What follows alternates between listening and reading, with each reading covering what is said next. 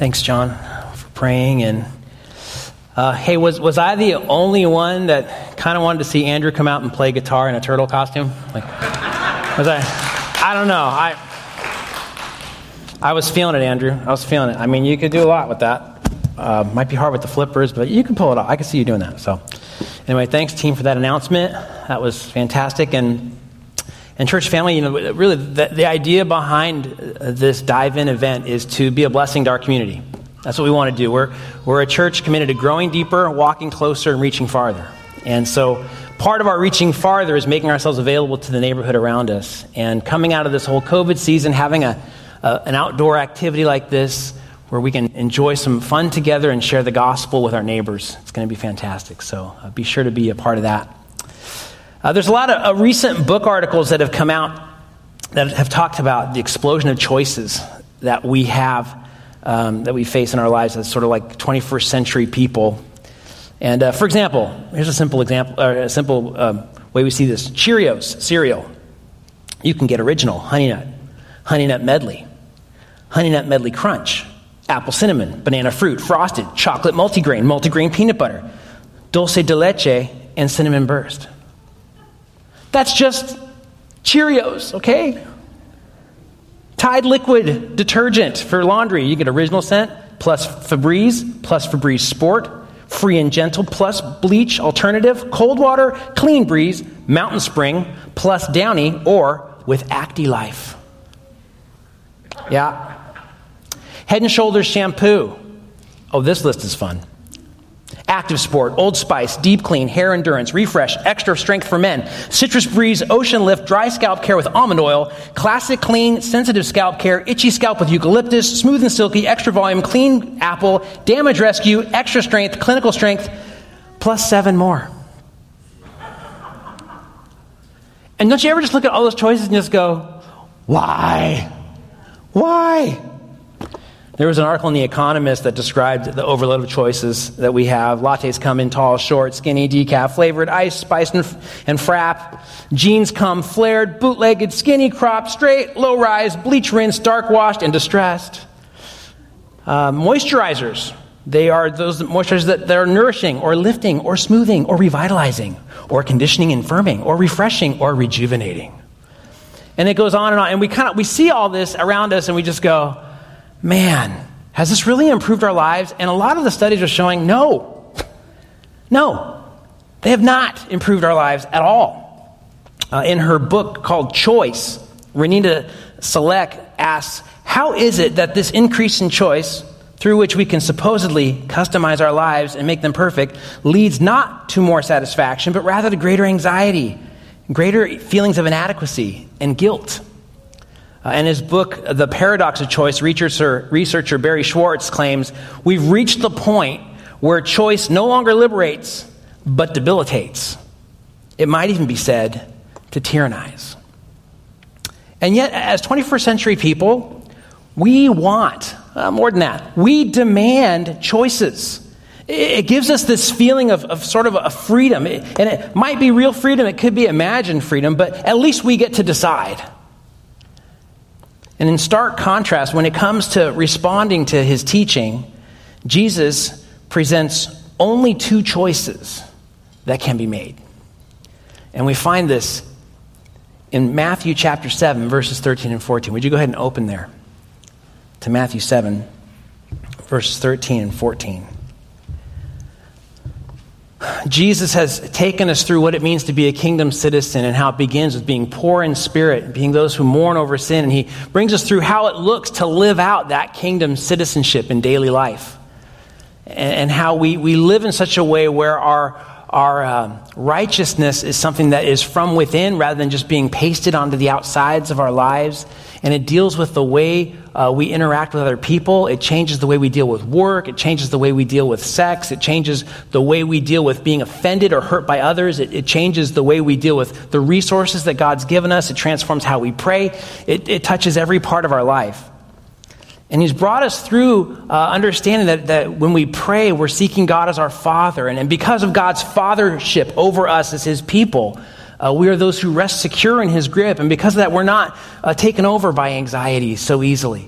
We're those that can rest in his firm plan and his wisdom. And it doesn't mean things are easy. Things are still very hard and painful and difficult. And in this passage, after he calls us to the golden rule, to treating others not as they do treat us, but instead treating others according to the way we would want them to treat us, he now comes to describe how to apply these things and the actions that need to be taken in light of everything that he shared. So we're kind of coming now to the beginning of the conclusion of the Sermon on the Mount. And as is the practice of our church, we want to honor God's word as we hear it read. So would you please stand and follow along as I read, picking up in verse 13? Here's what Jesus says. In light of everything he's preached, enter through the narrow gate. For the gate is wide, and the way is broad that leads to destruction, and there are many who enter through it.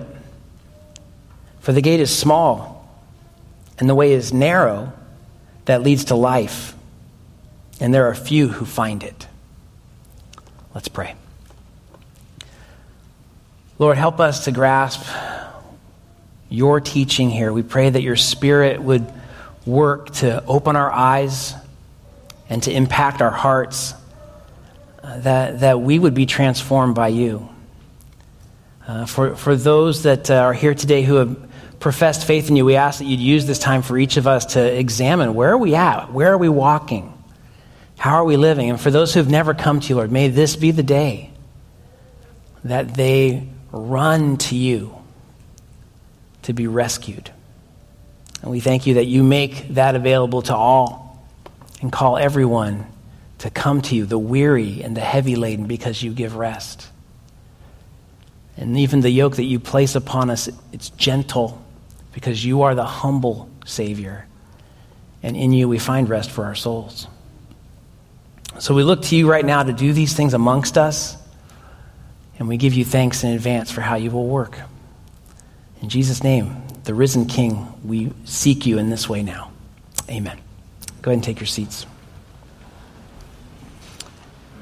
So what the Lord does here is really, in many ways, something that sort of just comes face to face with kind of like our modern desire to have choices and multiple choices. And it's almost offensive. You know, we want to have a full gamut of options, especially, forget all the products I mentioned earlier. When it comes to spiritual things, this is especially true. Why? Because to not have many variety of choices in the area of spiritual things, you end up being what's called narrow-minded, which is the worst thing you can possibly be in our contemporary culture. Which, by the way, claiming that someone else believing something is narrow-minded, that's very narrow-minded, isn't it? Yeah, it's a self-contradictory thing, but that's what the culture embraces right now. Let's not be narrow-minded. Even if it's a choice to be made, much better to blend a lot of spiritual options together, right? So let's mix and match and blend several faith traditions together into kind of like one big homogenized mashup of religious preferences. And that's called syncretism. And it's considered to be much more civilized, much more sophisticated, and frankly, a lot more comfortable than what Jesus teaches. But the Lord's not going to let us go there. Instead, he's going to bring all of us to a choice between two options, and two options only. There's a broad gate, and there's a narrow gate. And that broad gate and narrow gate lead to a broad road and a narrow road. And those two roads lead to two destinations. The broad leads to destruction, and the narrow leads to life. So here we find, today we're going to be looking at an urgent call to decide between those two things. And the first element of that choice is two gates, wide or small. In contemporary culture at that time, first century, people saw these gates all over the place. They were the things that would separate different fields, different pieces of property. And the term used here can be used of different types of gates. Sometimes it could be used as a city gate, essentially an opening for which people could through which people could travel through. The first gate that Jesus pictures here, as he brings out the contrast, we find that in verse 13. He says, enter the narrow gate, but here's the thing. There's another gate. There's this wide gate. It would be sort of the gate of a city. You can kind of imagine it's a massive, maybe even entering Jerusalem. When you go there, you can see they have several gates around the city. And so those gates open, and there's a wide, broad road from there. And so the width there of that gate allows all kinds of people to go through. And so what that means is, you can see the picture here, because it's open, there's plenty of room for all kinds of things to be brought with you. You can bring your baggage with you, bring your preferences, bring your idols, bring your demands, bring life the way you want to live it. Just bring it with you. It's possible because this opening is huge. And so all the desires of human beings in their various forms can come along on this into this broad opening. Whether it's self-love or hypocrisy, maybe it's self-righteousness, great religiosity, whatever it would be, you can bring it. And the thing about it is this gate is easy to find. It's blatant. It's right there. There it is. And you can see it. But in contrast with that, notice what he says in verse 14. The gate is small, this other gate. It's a small gate. That can be translated narrow as well. And this is an entryway that is hard to find, and frankly, it's ignored by many people. It's just a little gate over here. Who cares? Look, everyone's going there. That's the grand place. That's where it's happening. This is just this thing. It's kind of covered. You got to look for it. It's tiny. The opposite of what we would see as being appealing. It's interesting also the word placement that Jesus uses here with this phrase in verse 14 at the beginning. It's emphatic. He's saying, "Oh, how narrow is this gate that leads to life." It's not something easily found. And you can see right away how this goes against sort of our typical sensibility, right? We want to go where things are big, where it's happening, where the crowd is. And Jesus is saying, yeah, it's a really big gate, real easy to see, but you need to make a decision. Which gate are you going to go through? So there's two gates, and those two gates then lead to two roads. If the gate is a gate that's wide and a gate that's small, the road is broad or the road is narrow. I've already mentioned this. The broad road is just like the gate. So it's many people, everyone's here, and it's you can carry all your stuff with you. You've got baggage? Great, bring it. Bring it all. And if there were, hypothetically, if this road, the broad road was given a Yelp review, it would get 5 stars, certainly. It would have comments like, the gate was beautifully decorated, easy to find, the road was spacious, it allowed me to take all my desires, my preferences, my whims, all of my demands with me. The path was effortless to travel on. 5 stars. Ding. And Jesus tells us that many enter this path. But the other way is the exact opposite. Notice in verse 14. The gate is small and the way is narrow. We get our common phrase, the straight and narrow. A lot of those kind of phrases come from this sermon. And the straight and narrow, we typically think that to mean keep on doing what is right. Keep on the straight and narrow. And that's maybe a part of what Jesus is saying here. Certainly, he's bringing out what needs to be done in light of what he's teaching. So it would be right in that sense. But in the context of the sermon, really, with everything he said before, this phrase carries a lot more nuance and weight than just that. Why? Well, because this road is narrow. And that means we need to leave things behind. Again, those preferences, those demands, those whims, we've got to leave them behind. The idols of the heart, our idol of control, or the idol of ease, or the idol of living for the affirmation of other people. Those things have to be left behind. You can't take those things with you. Why? Because they will not fit. It's a narrow road. You can't carry them with you. You can't, these days we pack how many bags when we go on a trip? I'm amazed. And you got a 50-pound limit typically, right? You can't go over 50 pounds. Do you know how often the Oliveri family goes over the 50 pounds, folks? Hi.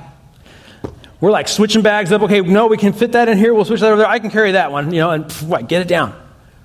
There's none of that going on here.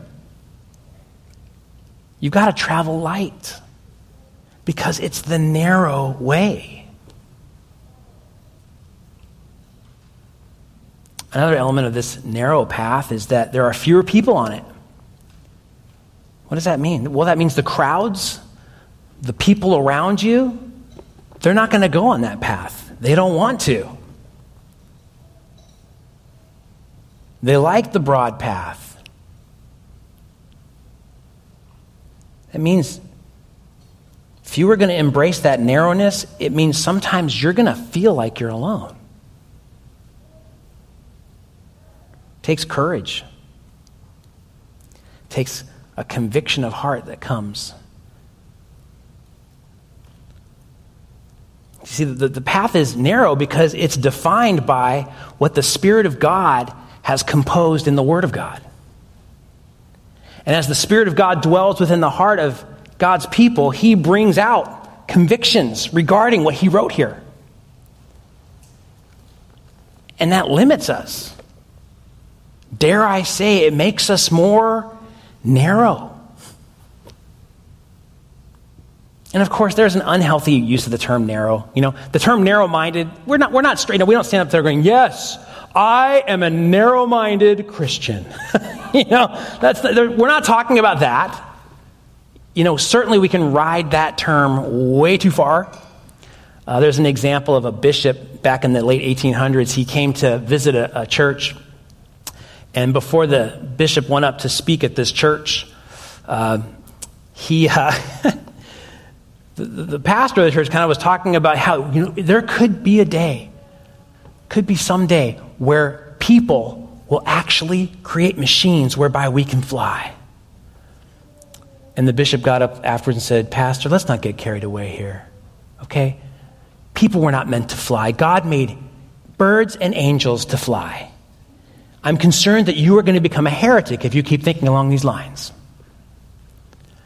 One generation later, that bishop's grandson, Bishop Wright, as in Orville, they invented the plane, right? They flew. Yeah, exactly. So hopefully he felt different about it. I'm not sure if he was still around for that or not. But you can be too narrow-minded, right? The Bible doesn't say that. And we can easily get to the place where we're taking things from Scripture and we think we're applying them correctly, and it just makes us narrow for narrow's sake. And that's not what Jesus is talking about.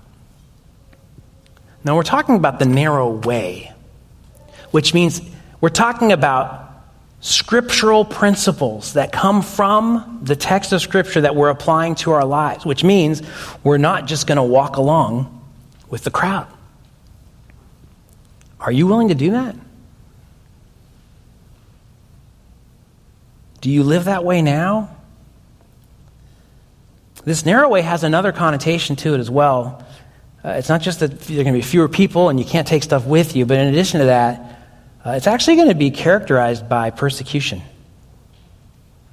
The word for narrow is based on a root word that actually does mean to cause trouble, to persecute, or to cause suffering, hardship.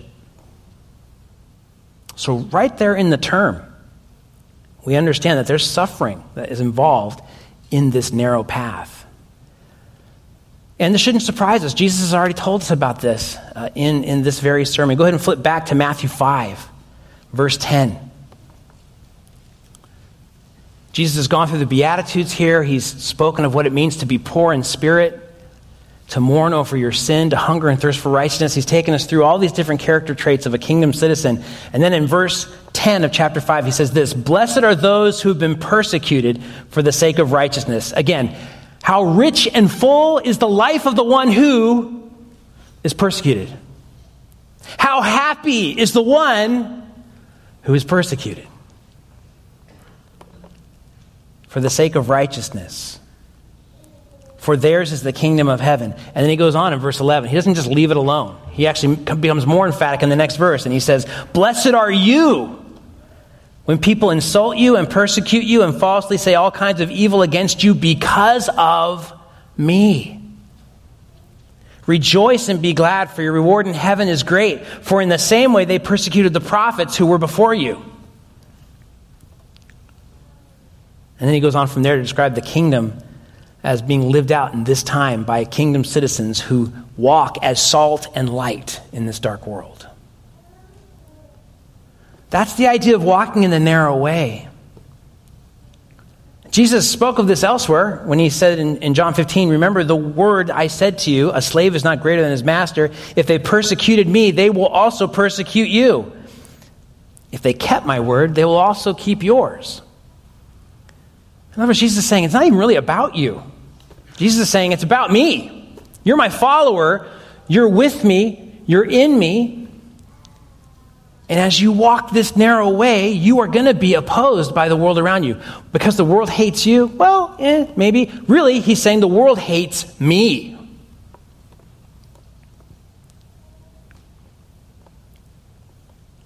And this is happening all over the world today. You know, periodically as a church, we'll stop and recognize and think on and pray for the persecuted church around the world. There's more persecution of Christians happening today than any other time in history. Even just this week, there's a house church movement thriving in Afghanistan. And church leaders have been contacted by Taliban forces, and they're saying, we know where you are. Implication, we're coming for you. And the reply has been, with those church leaders, we're not going anywhere. That's happening today. And let's continue to be in prayer for our brothers and sisters in Afghanistan and in Asia and in Morocco and in other places around the world. They are being persecuted, not over preferences. No, brothers and sisters, not over preferences, over what Jesus teaches and following his word.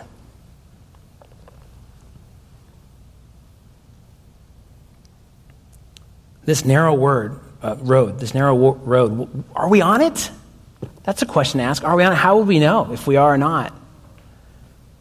If you're not a person who's come to Jesus yet, the call to you is to turn to him by faith. Trust him. Receive his gift of forgiveness. Come to him as one who is poor in spirit, mourning over your sin. And that invitation is open to you right now. And if you're with us online, we would love to talk to you about this more. You can turn to him even now. Reach out to us at info@ClaytonValleyChurch.com, and we can talk with you more about that and get some resources into your hands. If you're here today and that's you, we'd love to talk more after the service as well. But that invitation is open to everyone. It doesn't matter who you are, where you're from, what you've done. The Lord Jesus says, come unto me, and I will give you rest. If you have professed faith in Christ, it's time to stop now and go, okay, am I actually walking on this narrow road? Because if not, it says something about the quality of my faith and whether it's even real or not. Some of the characteristics of walking on this road would be, as I've just mentioned, there's boundaries on what we think and believe, determined by the Word of God. And on the narrow road, we are given by God thoughts about him that in many ways clarify who he is. Now, in some ways, I want to be careful about that word narrow, because certainly thoughts about God are confined to what he says about himself. And yet, at the same time, when we go into the Word and see more about God, our view explodes in being able to see who he is. It's expanded. He is the God who is almighty, all-powerful, all-knowing, who was and is to come. There's never been a quote-unquote time where he wasn't, because frankly, he pre-exists time. Right? You can just kind of loop on that forever, like, what does that mean? Yeah, I know. When you really stop to think about it. So when we see the Lord in Scripture, when we see God, our views expand, and yet it's also clarified and narrowed, because God tells us what he's like. He never lies. He is the one who is holy, holy, holy. You think of his self-description there in the book of Exodus. The Lord God, compassionate, gracious, slow to anger, abounding in loving kindness and truth, who will not leave the guilty unpunished. And we go on from there, but when we're on this road, the narrow road, yes, our understanding of God is clarified and enlarged. When we're on this road, our thoughts about salvation are also narrowed. Jesus is the one who said very clearly, I am the way, the truth, and the life. No one comes to the Father except through me. As much as that syncretism we talked about earlier seems so appealing to modern ears, it is historically dishonest. It's theologically dishonest. It is not dealing accurately with how God's made the world, with how he's called people to turn to him. It's not dealing accurately with how we deal with sin and our separation from God. Jesus is the only one. He's the only one who's even claimed, I have come to die in your place as a substitute for you. I've lived the life you could never live. I've kept the law completely, perfectly, from the heart. I've died in your place. I've risen again. And now if you will believe in me, he says, you can have eternal life. He's the only one that addresses the real problem, separation from God by our sin. And he brings it to conclusion in himself. Salvation, the Apostle Peter would say, is found in no one else. There is no other name under heaven given to men by which we must be saved. Acts chapter 4. So our thoughts about God are clarified, expanded. Our thoughts about salvation are also clarified and narrowed. Something else that happens on this road, our affections become more narrow. Why? Because we're called to love the Lord our God with all of our heart, soul, mind, and strength. Isn't that amazing? The Pharisees that Jesus is confronting in this sermon, they were all about keeping the law. They were very obedient. They did a lot of righteous stuff. But Jesus is the one that he brings out the reality that we carry out those things because of our intimate connection with the Father. It's who we are in him, adopted, chosen, given an inheritance, sealed by his Spirit, who we are in him that then leads to living in a different way.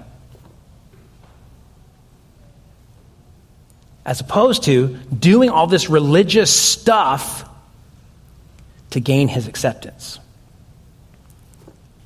That's the opposite of the gospel. That's religion.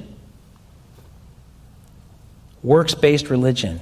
So when we come on this narrow path, our affections change. We start loving the things that God loves. We start hating the things that God hates.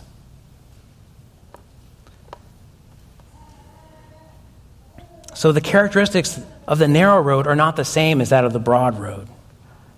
And those who travel the broad road, they really don't want to be bothered with these details. Even the thought of self-examination to them is to even look at where am I at on this. It's very unappealing. There's a part of the musical Wicked. And by the way, I'm talking about the musical. Please stay away from the book. Right? You don't want to go there. The musical only. I had a friend put on the audiobook of the book, and he was like, I had to turn it off. Had kids in the car. It's not good. But in the musical, there was a part where a character named Fiyero, who's this prince from a far-off land, he meets Galinda, and he's just sort of this guy who is committed to non-commitment. He's very thoughtful about not thinking. And he sings this song, and he describes what he calls the unexamined life. And he's talking about school a little bit, and he talks about how school is, they always teach you the wrong lessons, and then he talks about how, this is how the song goes, the lyrics, it goes, they want you to become less callow, less shallow, but I say, why invite the stress in? Stop studying strife and learn to live the unexamined life. And the song goes on, dancing through life, skimming the surface, gliding where turf is smooth. Life's more painless for the brainless. Why think too hard when it's so soothing dancing through life? No need to tough it when you can slough it off as I do. Nothing matters, but knowing nothing matters, it's just life. So keep dancing through. You hear that song? That is the wide road. That's it. Put to a really catchy tune, by the way. Super catchy. I'm not going to sing it for you, but just saying, it's very catchy. And Jesus warns of the danger of this. And the song is there to actually critique that empty kind of thinking. As Jesus warns about the danger of it, we might also need to realize we have an enemy who is committed to keeping us in that frame of mind. We're not on neutral ground here in this world. And we got to be careful to understand that we're at war. The Screwtape Letters is a great book. I've referenced it many times before, but C.S. Lewis wrote it about Screwtape, who's kind of it's a fictional book about a demon who is kind of overseeing younger demons in terms of tempting their patients, as in a patient, as a doctor would have. But they want to keep their patient away from the enemy, being God. And so Wormwood is his nephew, apparently. And so Uncle Screwtape is writing to Wormwood on how to keep his patient away from God as much as possible. And he gets into this idea of make sure self-examination doesn't happen. This thing that Jesus is calling us to. Here's how this letter kind of goes. He says, the trouble about argument, he's talking to Wormwood, is that it moves the whole struggle into the enemy's, that's God, the enemy's own ground. Because he can argue too. By the very act of arguing, you awaken the patient's reason. And once it's awake, who can foresee the result?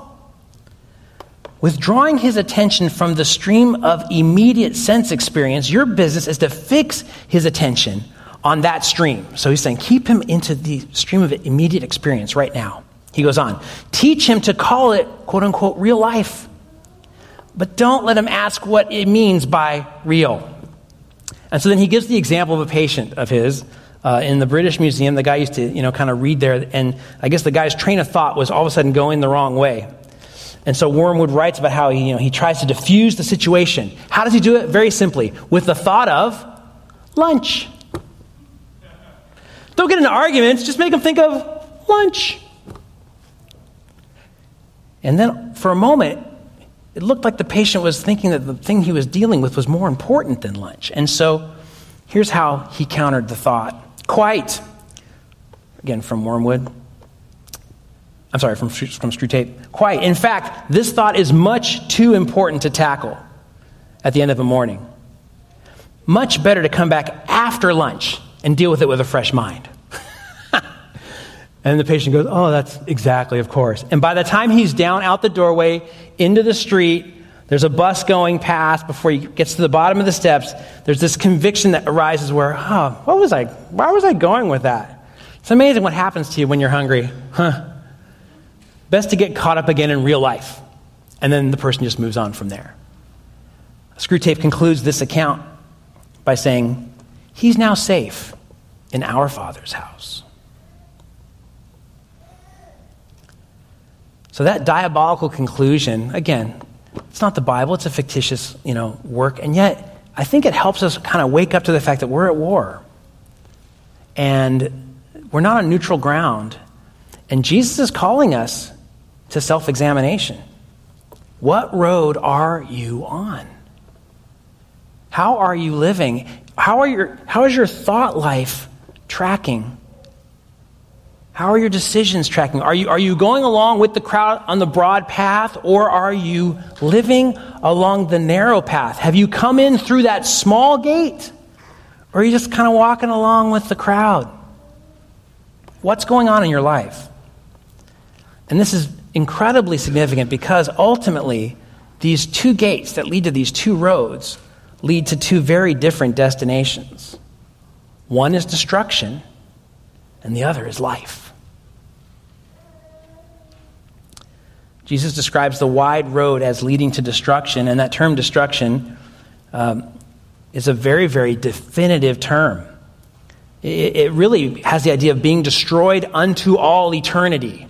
It's not something that just stops. Jesus would describe hell by referencing the garbage dump outside of Jerusalem, Gehenna. It's a place where they burned the garbage. Only Jesus was going to qualify that description by saying, where the worm never dies and the fire is not quenched. And he's hearkening back to Isaiah's prophecy of the same thing. It's a sobering moment to consider that Jesus talked about hell more than anybody. And we need to be clear about that. That's the fate awaiting all those who refuse to repent, who reject Christ's love, who reject the truth that Jesus brings, who decide to go on the broad way. On the other side, though, there's life. Wow. Yeah, it's a small gate, and it's narrow, and you can't take all your stuff with you. And you're having your mind and your thinking clarified, and you're going not with the crowd, and it's hard, it's difficult. It includes persecution, tribulation, and other things. And yet, at the end, what's there? Life. Yahweh is the one to be praised because he is the author of life. We find that in Genesis. He created man and woman from the dust. He breathed divine life into them. And there's this beautiful way in which God's made man and women to reflect his image. And if God ever withdraws his breath of life, what happens?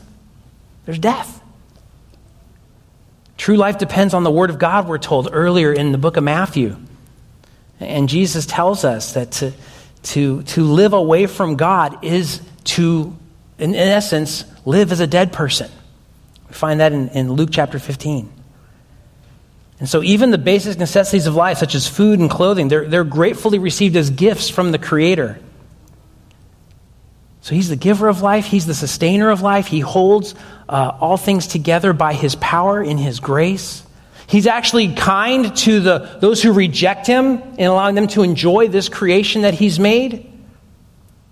There's common grace. The sun rises and sets on both the just and the unjust. He's patient. He's desiring that all come to repentance. And he brings over and over again this idea of life. Eventually, Jesus calls it eternal life. What is eternal life? He says in John 17:3, to know God personally through Jesus. That's eternal life.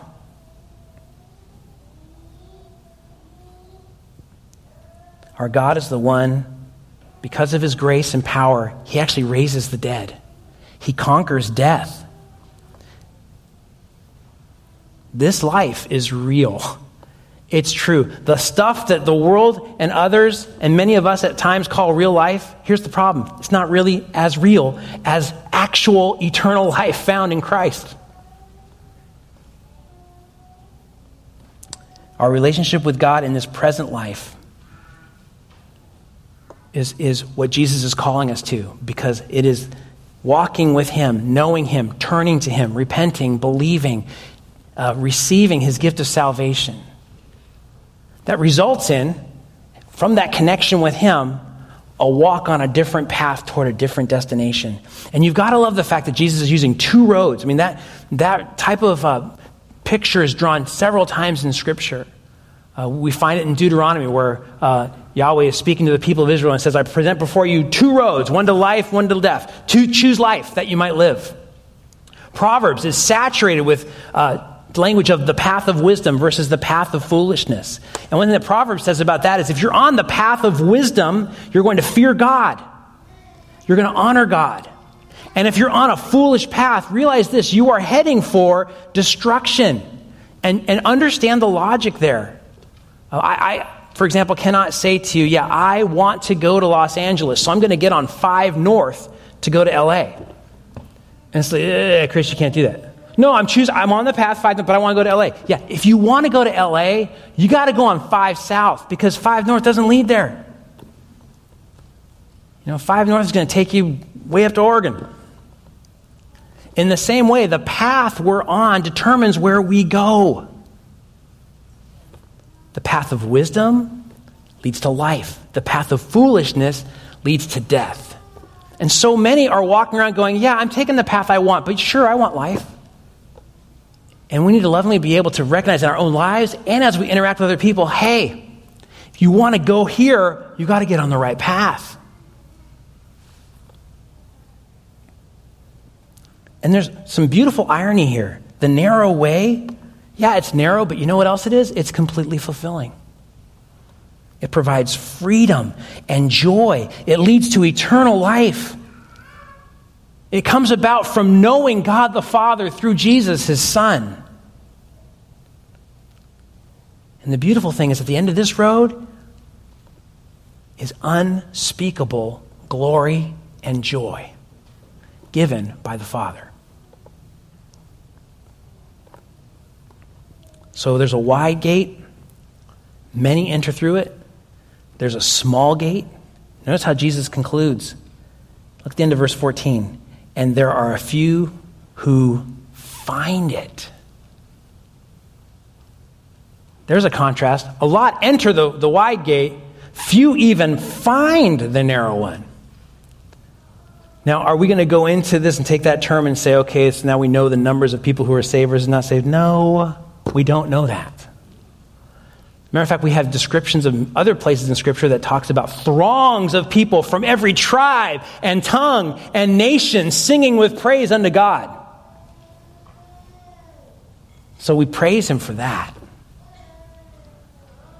There are many who are saved. Jesus' point here is not to give us the numbers, but to show us that we must be diligent to seek out the small gate and to walk on the narrow road that leads to life. It's sobering, isn't it? How do we find the gate? Jesus tells us in John 14, I am the way, the truth, and the life, as we've said. It's him. It's Jesus. He is the gate. Run to him. If you're someone who's professed faith in Christ, some questions to ask. What way am I really on right now? Am I walking on the broad road with the kind of a wideness to it? Plenty of room? Am I carrying all my stuff with me? Where are you heading?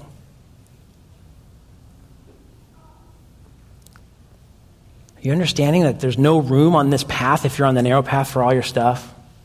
Just drop it at the gate and keep going. Because you have him. The call of Jesus here is to enter. Isn't that interesting? Look at verse 13. Enter through the narrow gate. That's the imperative. That's the command. Please, he's calling us. Come in through this gate. It's a joyful command. It's an invitation. Be sure to enter the right gate. Everything else, the road you're on and your ultimate destination depend on which gate you came in through. You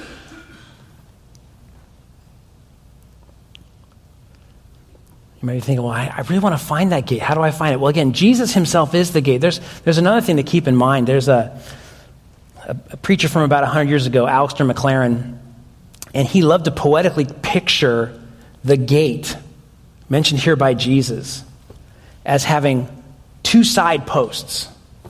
And those side posts are found in the beginning of the sermon. Side post 1, coming to Jesus with a poverty of spirit. Side post 2, come to Jesus mourning over your sin. If that's where you find yourself, you're right there. Come to Jesus and enter in. It's a small gate. And few people are willing to lay aside what's necessary to walk through it. Because no one is sitting there going, yes, that's right. I am a spiritual beggar. We don't gravitate toward that perspective, but when the Holy Spirit is working and we are convicted of our sin and we see things as they really are, we understand, I have got nothing to offer. I need Jesus. So 2 gates, wide and small, 2 roads, broad and narrow, 2 destinations, destruction and life. And the question Jesus leaves us with very simply, which path are you on? His call rings out to all who hear him. Enter the narrow gate. You're going to know you're there when you reach the signposts of poor in spirit, recognizing you're empty-handed before God and mourning over your sin. Admit your spiritual poverty. Confess your sin to Jesus in prayer. Ask for his forgiveness. And enter the narrow gate to life. Let's pray. Lord, we ask that you would be at work to help us to see where we're at. And again, for those here today, perhaps who've never come to you, we would pray, even in this moment, that there would just be an admission. I'm a sinner. I have not honored you, God, in my thoughts, in my words, in my actions. And I need forgiveness. And Lord, in that moment, we would ask that there would be the receiving of your grace in Jesus. For those who have come to you, Lord, we pray we would stop and examine ourselves, that we would not drift into an unexamined life, Lord, but instead that we would look and really see, what road am I walking on now, and is it narrow? Narrow in the healthy sense, narrow in the biblical sense, with a clear view of you and a clear understanding of what it means to be rescued by you. That we leave behind our idols of the heart, our preferences, our demands, and that we would walk embracing your call, glorifying you, though pressed in, because we are walking not in an open field of relaxation, but we're in a battlefield right now. Give us the grace to see, Lord, and be glorified as you work in us, that we would know eternal life in you. And we ask this in Jesus' name. Amen.